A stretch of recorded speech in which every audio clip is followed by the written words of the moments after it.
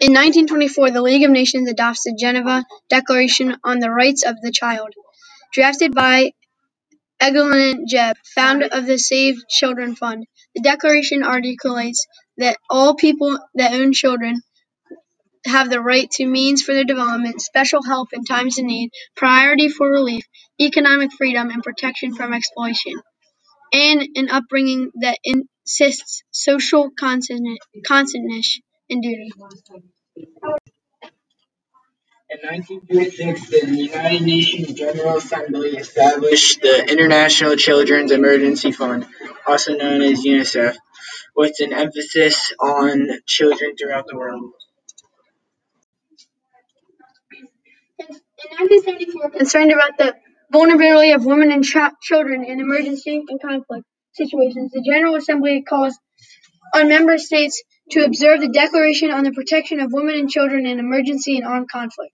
The Declaration prohibits attacks against or imprisonment of civilian women and children, and upholds the sanctity of the rights of women and children during armed conflict. In 1979, to make the 20th anniversary of the 1959 Declaration of Rights of the Child, United Nations Generally Assembled declares 1979 as an International Year of the Child, in which UNICEF plays a leading role.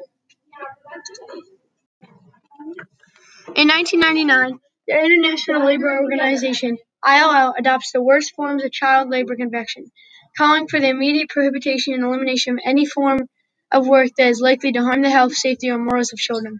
UNICEF has been working with the ILO since 1996 to promote the ratification of international labor standards and policies concerning child labor.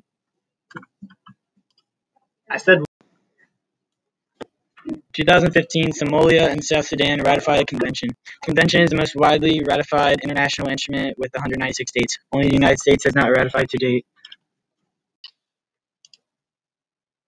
All countries that have signed up for the UNICEF are bonded by an international law and insecure is implanted. This is commemorated by the Company of the Rights of the Child.